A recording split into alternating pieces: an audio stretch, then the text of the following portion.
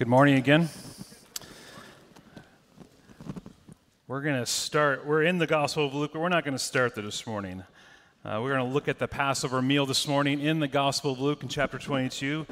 And to understand this greater Passover and what we're going to talk about, we need to really go back to the process of the first Passover. So I want you to turn to your Bibles right now to Exodus chapter 12. Exodus chapter 12. It would help you very much this morning if you have a Bible open, whether that's a real Bible in your hands or on your phone. If you don't have a Bible, there should be some there in the chairs. We encourage you to turn there. We're going to look at just these verses. I'm going to read those as we walk through this because I think it'll paint a good picture for us of what we're going to look at here in Luke 22. And we're going to talk about the Passover and what does Passover mean, but it's just as the name suggests. God's passing over someone as he judges, a benefit provided through a substitute. And so as we look through this passage, hopefully in Exodus, we'll see it more clearly displayed in Jesus. So Exodus chapter 12, starting at verse 1. We won't read the whole chapter, but majority of it. Verse 1. The Lord said to Moses and Aaron in the land of Egypt, "This month shall be for you the beginning of months. It shall be the month of the year for you.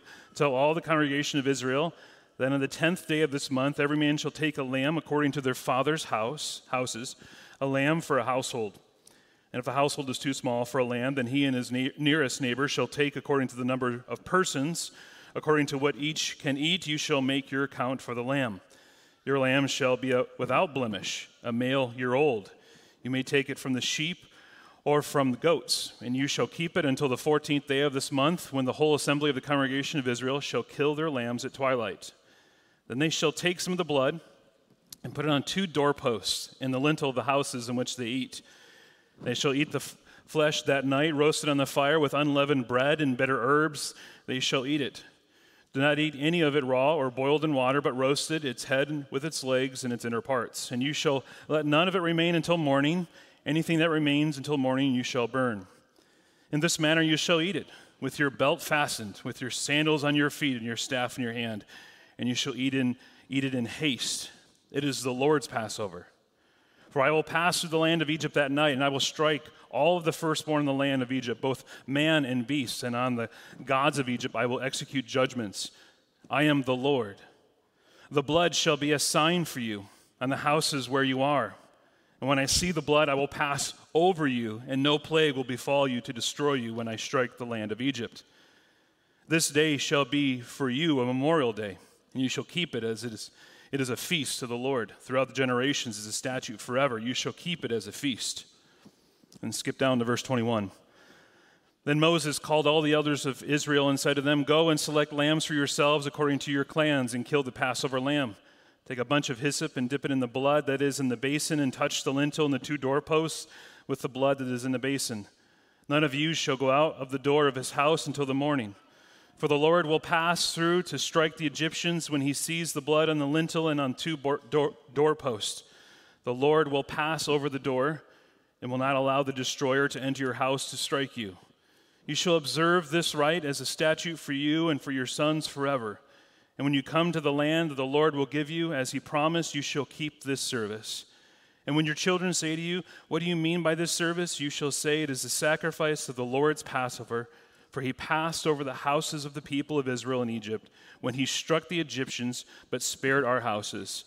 And the people bowed their heads and worshipped. Then the people of Israel went and did so, as the Lord had commanded Moses and Aaron, so they did." In this chapter, we read the Lord's instructions to Moses about the Passover and the people's need for a substitute. A lamb would be needed, a Passover lamb that would die sacrificially so an Israelite family would be passed over in judgment. The lamb was to be without defect. And when I read this week, my mind went to, maybe yours does, 1 Peter chapter 1. 1 Peter writes, "Knowing that you are ransomed for the futile ways inherited for your forefathers, not with perishable things such as silver or gold, but with the precious blood of Christ, like that of a lamb without blemish or spot." Jesus was the one whom John the Baptist declared in John's Gospel, "Behold, the Lamb of God who takes away the sin of the world."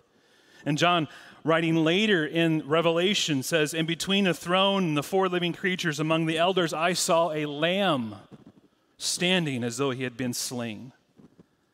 All of these images that we read in scriptures are reflecting this Passover we see in Exodus chapter 12. And even more interesting, we read that the lamb was to be slain, I read it, at twilight.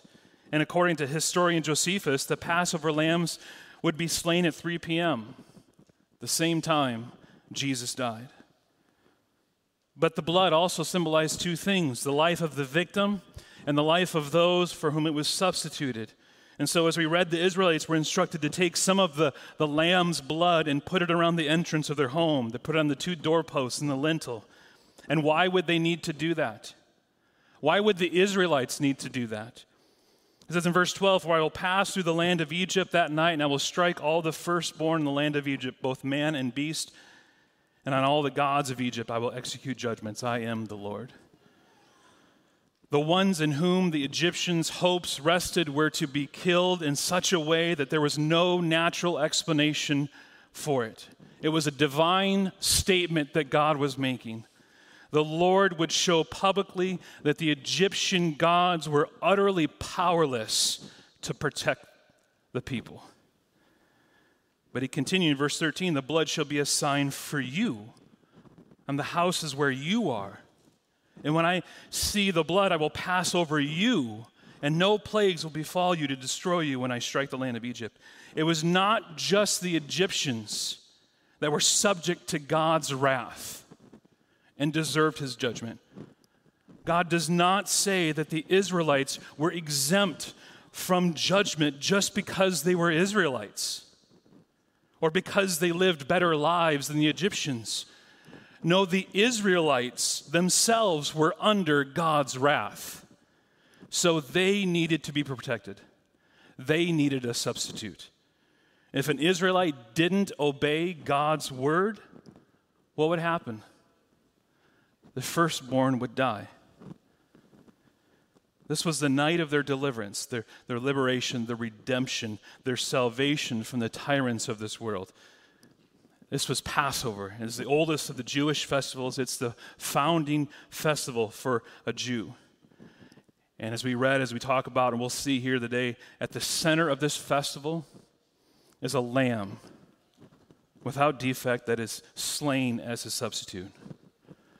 So, did God intend the Passover lamb as a preview of Jesus Christ? You better believe it, friend. That all makes sense when we read the Bible together as one story. 1 Corinthians 5:7, "For Christ, our Passover lamb, has been sacrificed." Jesus Christ, the only begotten Son of God, the seed of Abraham, is our Passover lamb. So all of this in Exodus 12 leads us to our passage in Luke 22. So turn there now, Luke chapter 22. And we're going to look at, Lord willing, the first 30 verses of Luke 22. And I have 3 points as I walk through this, but here's the main idea. Jesus' death was the greater Passover, which inaugurates both his kingdom and the new covenant. And then 3 points here: the great betrayal, the greater Passover, and the greatest servant. So let's dive in. The great betrayal. Luke 22, look at verse 1. "Now the feast of unleavened bread drew near, which is called Passover." We just looked at the history of Passover in Exodus 12, but what are the religious leaders doing on the eve of this remembrance? Well, we see it in verse 2. "And the chief priests and the scribes were seeking how to put him to death," Jesus, "for they feared the people." The people are preparing to remember, to celebrate Passover, but the religious leaders are preparing to murder. You would think that they'd be home with their families. But here they are scheming. And it's shocking. It should be shocking to an extent of these well-respected religious leaders and what they're doing. It's as if we were to read that Franklin Graham or John Piper were scheming to murder someone. People of high respect, religious leaders, this is what they're doing on the eve. It's that level, friends. That's the level of leadership we're talking about here. These are the leaders who were listened to and respected. And they're not just trying to take out any individual. No, they're planning to take out the very Messiah, the one they were to look for. And this is a shocking denial. But this continues to happen even to today. Maybe not to the extent of murder, but the denial of God. I read of a pastor in Canada in 2019 who decided they no longer believed in God, called themselves the atheist pastor. United Church then held a hearing to discuss these things because, well, they don't believe in God. They don't believe in the Holy Spirit of Jesus. They were to be removed from the position, but guess what? The congregation disagreed. They wanted this pastor. It didn't matter to them. So they denied the same things the pastor denied, and they believed the pastor was suitable to pastor them. And friends, this happens all the time. It continues to happen, this denial. I've seen it with my own eyes. And ministerial titles do not guarantee a minister's orthodoxy, nor do they prevent great blindness to sin.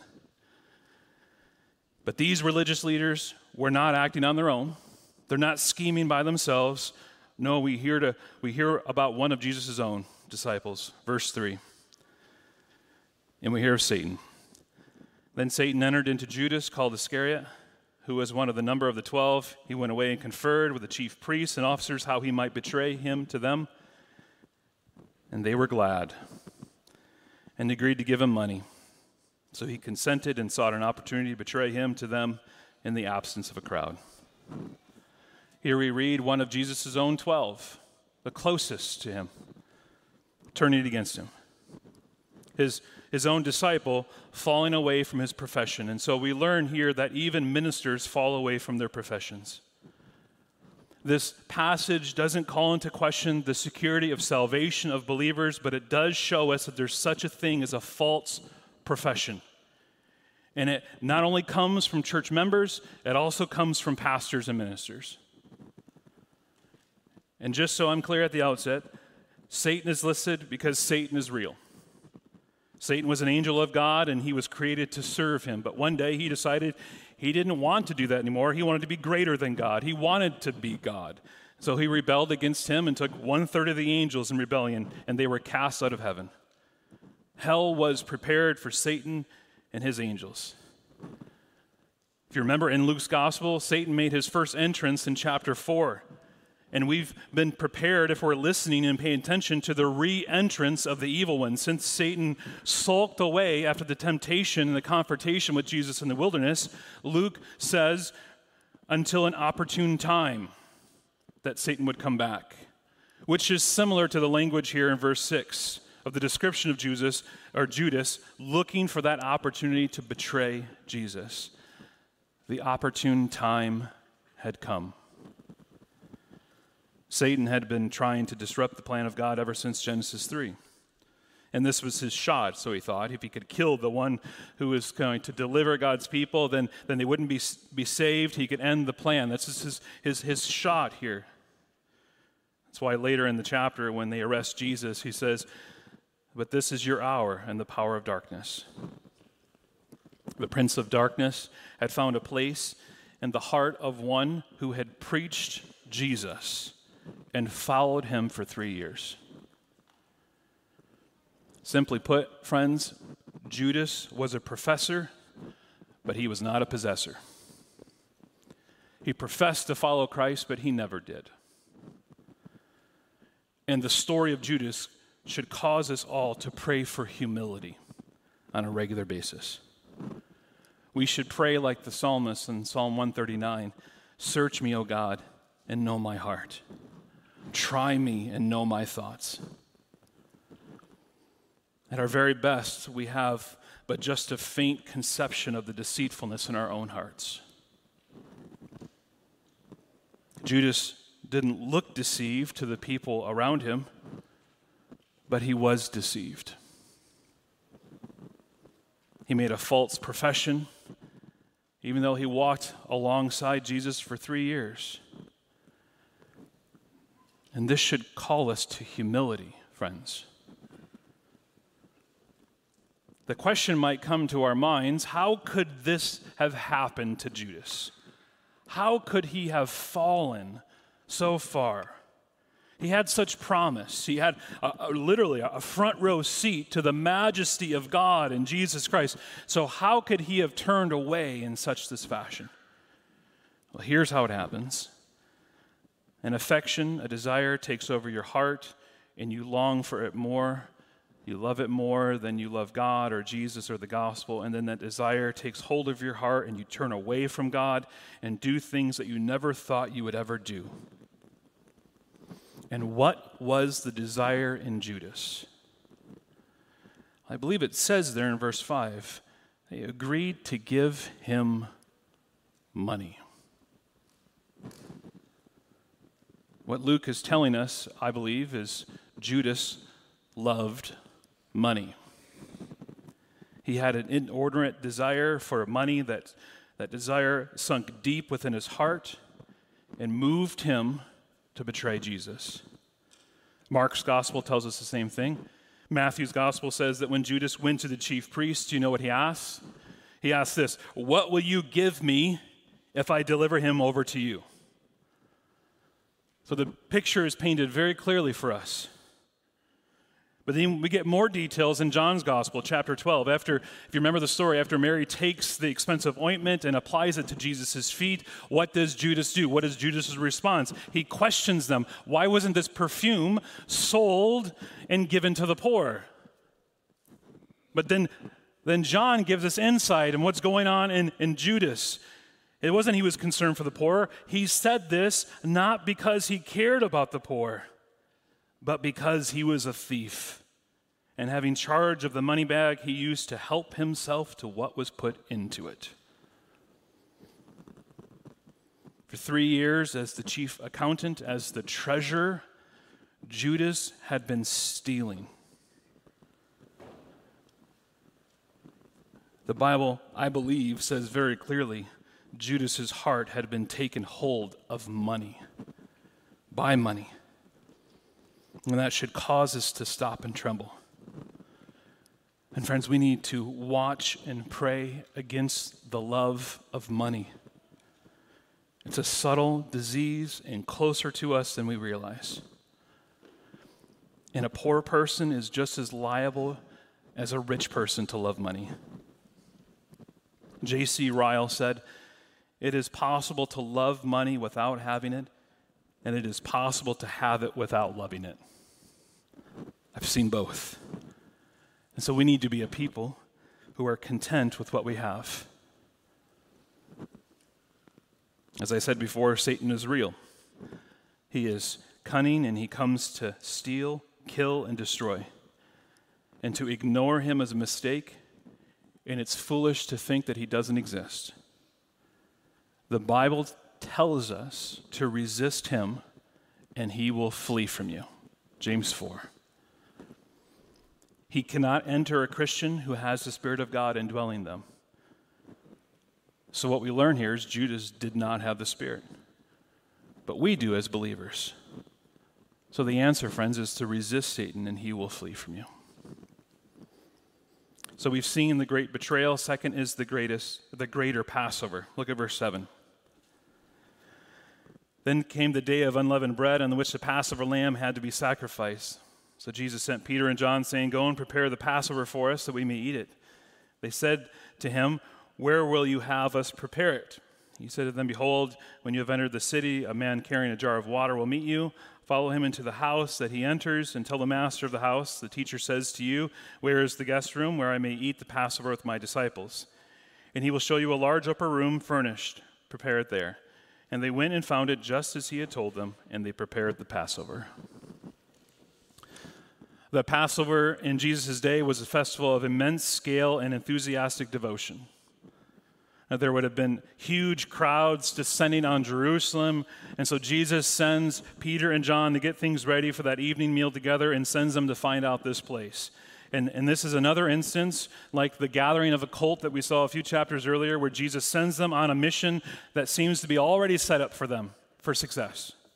And it's encouraging that Jesus has such an array of unknown disciples who are willing to give him what he needs. Then look at verse 14. And when the hour came, he reclined at table, and the apostles with him, and he said to them, I have earnestly desired to eat this Passover with you before I suffer. Why is it that Jesus deliberately chooses the Passover as the moment in which he is going to reveal the meaning of his suffering?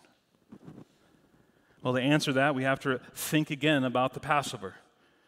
The Passover was a meal the Israelites ate the night before the Israelites were freed by God from slavery in Egypt. And God set it up that they were to have this meal together to remember how God saved them. It was a meal to show them again that they needed a substitute. But then Jesus continues. Look at verse 16. For I tell you, I will not eat it until it is fulfilled in the kingdom of God. And he took a cup, and when he had given thanks, he said, take this and divide it among yourselves. Jesus takes the cup and he blesses it and gives thanks. And this is how the Passover meal worked. Tradition says the presider, the head of the family, would get up and take the cup, the first cup of wine, and he would give thanks, and then a question would be asked of him. The question was usually from the youngest child there, and it would be this: why is tonight different from all other nights? And then the presider would speak, and he would explain the meaning of Passover. He would explain the passages in Deuteronomy, and he would explain this liberation of their people being freed from the tyranny in Egypt. And so Jesus here takes the cup and he begins to speak, but he doesn't follow the script. He says things that have never been said at the Passover meal.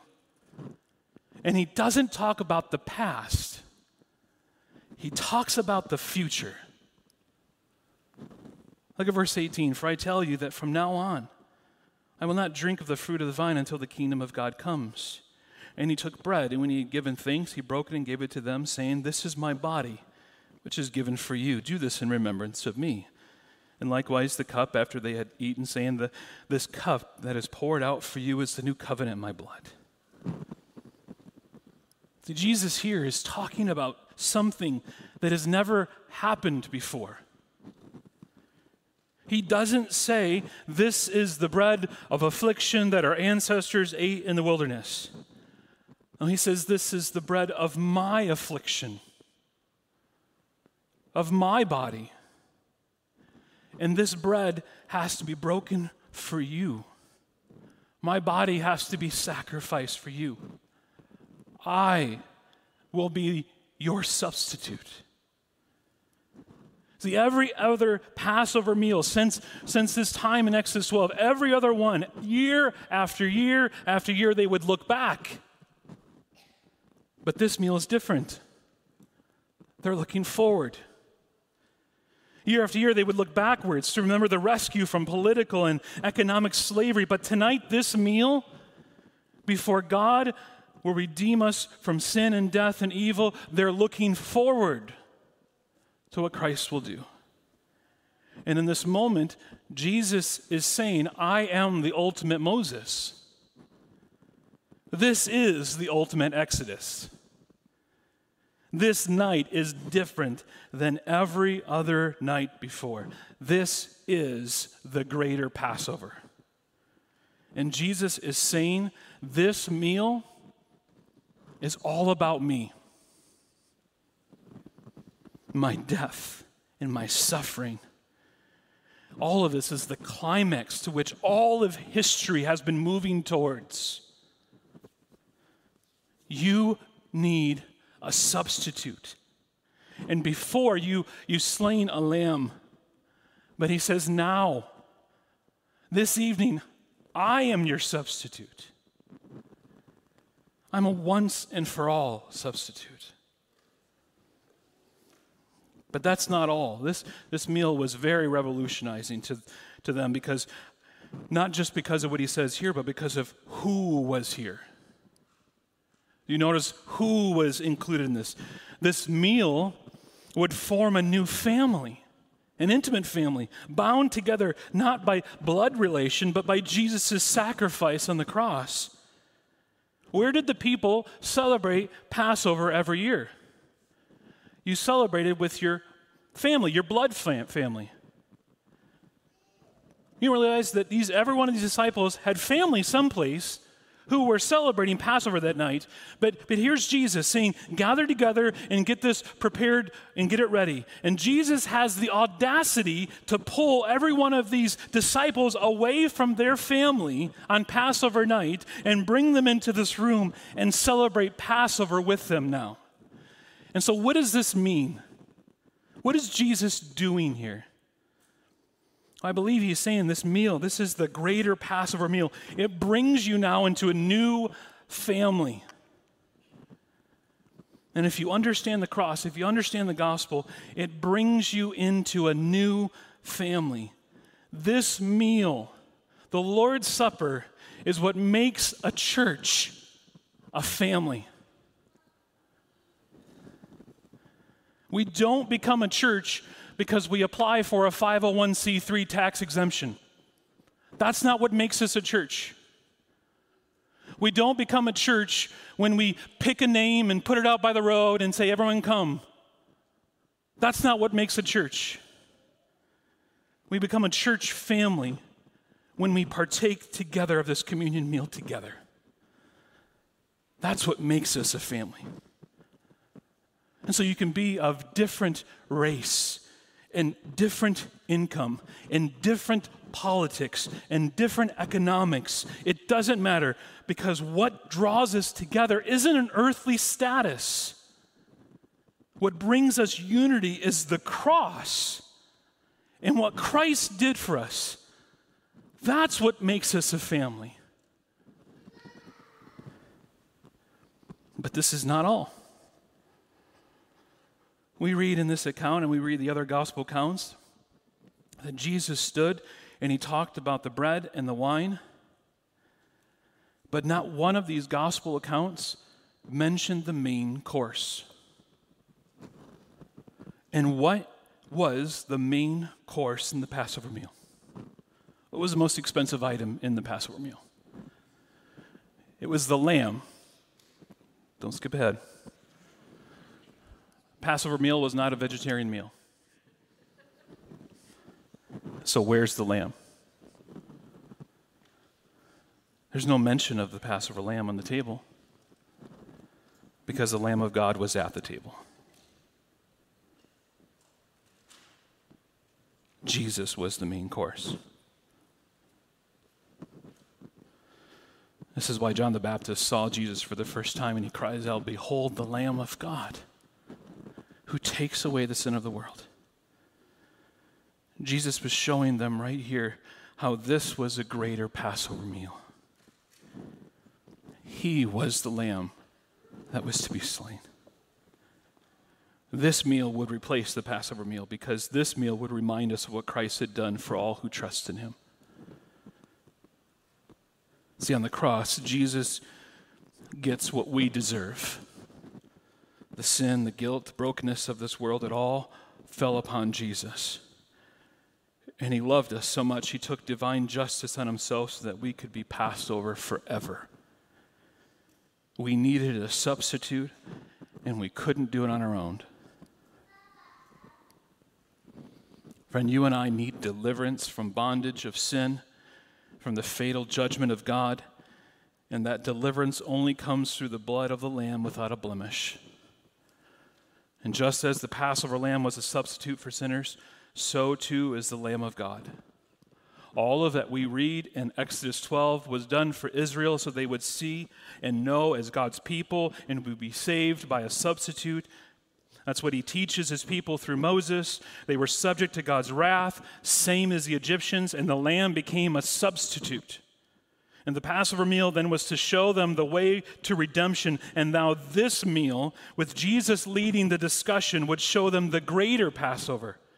The redemption had come. This would be the last Passover meal. There's no need to celebrate Passover anymore. It replaced for all of God's people with this communion supper, which leads us to that last great supper of the Lamb that we will experience yet in the future. Friend, if you're here this morning and you're not a Christian, God is calling you to trust in him, to believe that Christ has been sacrificed to pay your penalty, to bear your burden, to save you from God's righteous judgment for your sins. the Son of God, voluntarily laid down his life for us if we would just trust and repent of our sins and trust in him alone. Jesus Christ is the greater Passover lamb sacrificed for all of his people. And at the end of this meal, Jesus looks forward to another time at the end when he will eat with us in the kingdom. The Passover gives way to the Lord's Supper, which in turn points us yet forward to the marriage supper of the Lamb. This is the ultimate fulfillment. But before we end this morning, he will correct his disciples one last time. Look at verse 21. But behold, the hand of him who betrays me is with me on the table. For the Son of Man goes as it has been determined, but woe to that man by whom he is betrayed. And they began to question one another, which of them it could be who was going to do this. If Luke is writing in chronological order, then Judas had just participated in his first and last communion. And Jesus is not surprised. He knew of Judas's deadly bargain. He knew that the Father had determined the way he would be delivered over to death. Jesus knew it was this man that had shared his life with him day and night, who had seen his manner of life, who had witnessed everything, and had now turned against him. And this sickening reality hit Jesus. His woe for Judas was grief over what awaited this betrayer. He knew it would happen to him. But the others didn't know. And so they began to argue. Not only who the betrayer is, but they move into a new argument. Verse 24. A dispute also arose among them as to which of them was to be regarded as the greatest. And he said to them, the kings of Gentiles exercise lordship over them, and those in authority over them are called benefactors.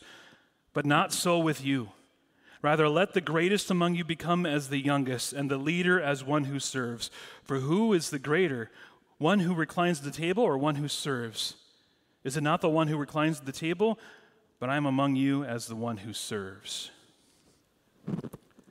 It's amazing that their conversation moves from denying that they would betray Jesus to arguing of which one was the greatest.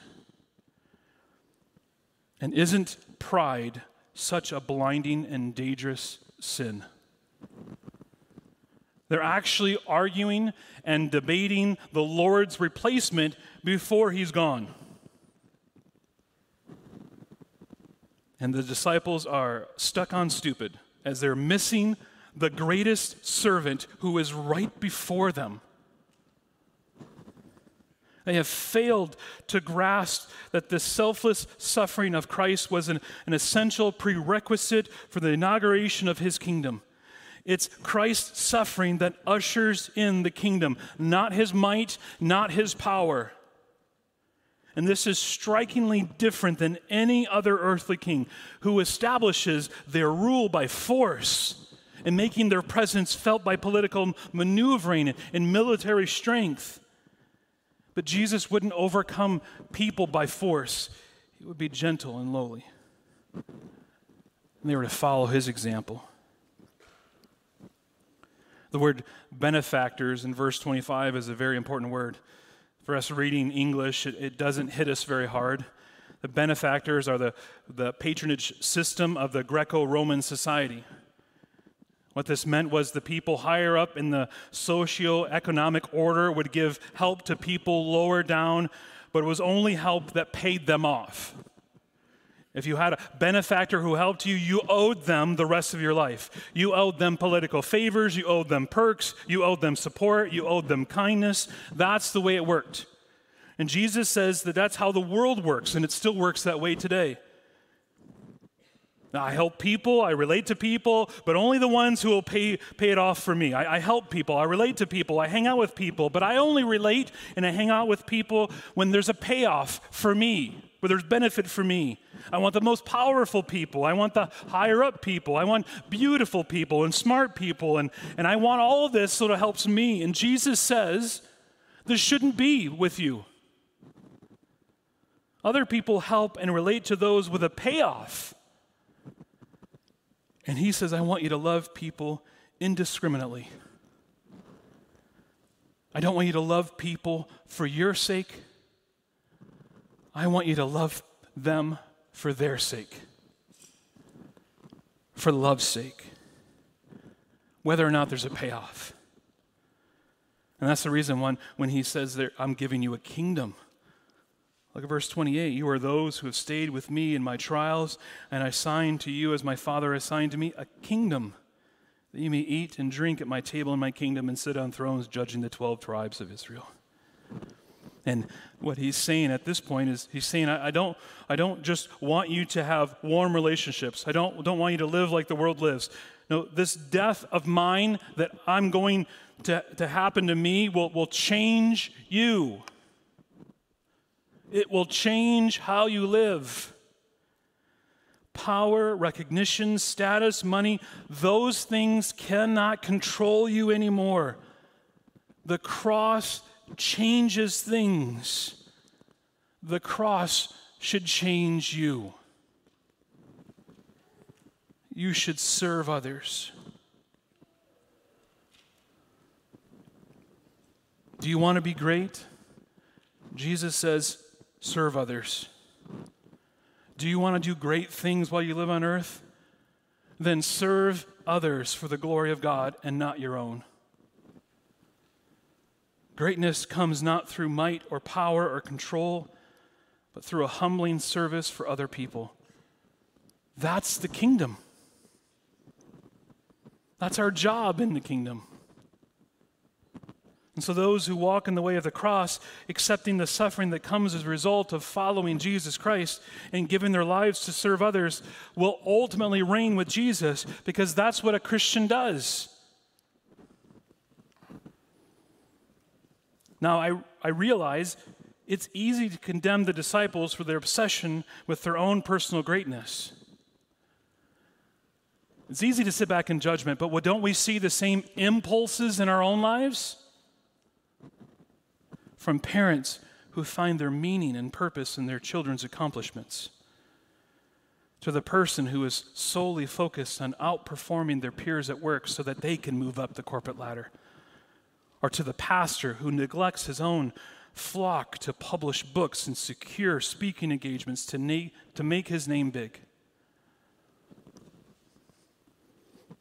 If we're honest this morning, most of us want some personal glory in the same way the disciples do here, but we're just too coy to argue about it and our greatness openly for others to hear. We're the same. But Jesus gives us a better way. Verse 26, but not so with you. Rather, let the greatest among you become as the youngest, and the leader as one who serves. And what a difference we would make in this world as Christians if this was the way of our life. We might not get that raise at work or secure a bigger home, but we would better reflect the heart of Christ. Being a follower of Jesus means that we ought to find places where our values and our loves are in stark contradiction to those who live around us in the world. We should look to be servants.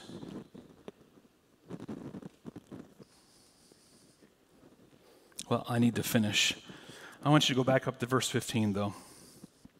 Verse 15 stuck me this week. It struck me many times while I was studying. It's a hard verse to translate, to understand in English. The ESV says, I have earnestly desired to eat this Passover with you before I suffer. Do you see that phrase, earnestly desired? The English translators, no matter how hard they try, they're not able to get across the proper meaning in English. He literally says here, with desire, I have desired this. It's a semantic doubling which gets across the intensity of emotion. But do we understand what Jesus is saying here? He's saying, you have no idea how much I love you. You have no idea how much my heart is bursting with love for you. You have no idea.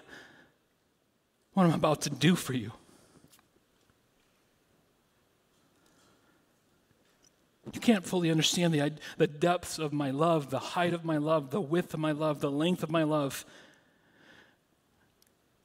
But you will when you find out the meaning of my death. And you will finally understand what I did for you on the cross. And when you see that, and when you understand that, you'll be different. You'll be changed because of the cross. And it'll come and you'll be full. And you won't have to be so self-centered. You won't need that payoff. You won't need anything because I'll be enough for you.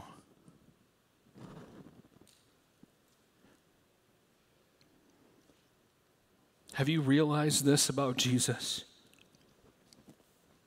Have you come to know this Jesus? This Jesus that's enough.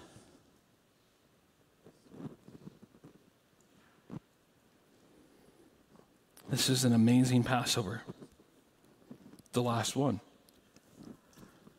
And a new meal, a communion meal for the church. All of this because of Christ's death for us on the cross. And we need to remind ourselves. He instructs us in verse 19, do this in remembrance of me. To remember this means to take what Jesus did for us on the cross and to put it in the center of our consciousness, in the center of our life. To remember what Jesus did.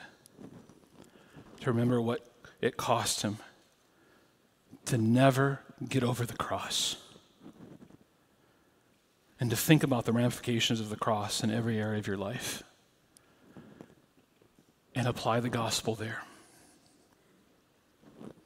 And whether that's in relation to your kids and their failures, you apply the gospel. And when you have struggles in your marriage, you remember the gospel. You remember what Christ has done for us on the cross. And you're working through your addictions and habits that dishonor God, remember what Jesus Christ has done, what he's accomplished.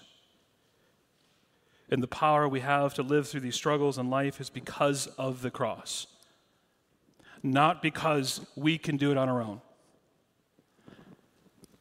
but because of what Christ has done in his work in and through us. So even if there's sorrows, God is working. Do you remember back in John's Gospel, chapter 2, the wedding feast? Remember the story? They run out of wine.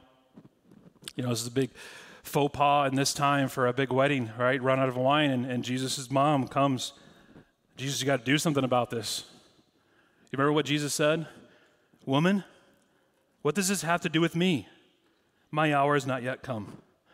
So just so you know, Jesus is not being a jerk to his mom, okay? He's saying, it's not time for the cross. He's surrounded by joy. It's a wedding. You know, and then he turns water into wine and people are celebrating. And what is Jesus doing? He's sitting there thinking about his death.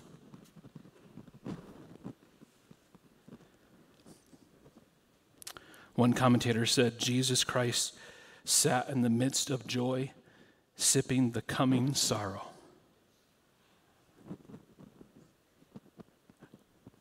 He's always known.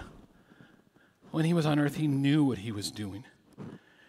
He knew what he was on earth to accomplish. And he did it for us. So today, as believers, we can sit in the midst of sorrow and sip the coming joy. All because of Jesus. There is hope for us because of this meal. And what this meal represents, Christ's death for us. And the best is yet to come. Let's pray.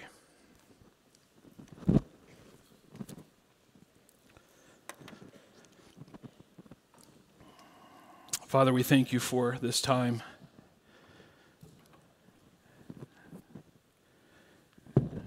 Father, we can't get over what Jesus accomplished for us on the cross. And we thank you for the remembrance of what Christ has done for us, and that we can read it and know it on your word. And we don't have to wonder how you feel about us. And we don't have to worry that we've upset you and walk on pins and needles. We can read of your love for us in your word. And we can boldly come before your throne. Help us to be in your word. Help us to live there, to live in the word, to dwell and grow in your word week after week. Help us to remember. As this week goes and we face with opportunities to forget, to not believe, and to remember what you've done, we pray, Spirit, would you remind us of what Christ has done for us on the cross. And may we live to give you glory in all things. We pray this all in Jesus' name. Amen.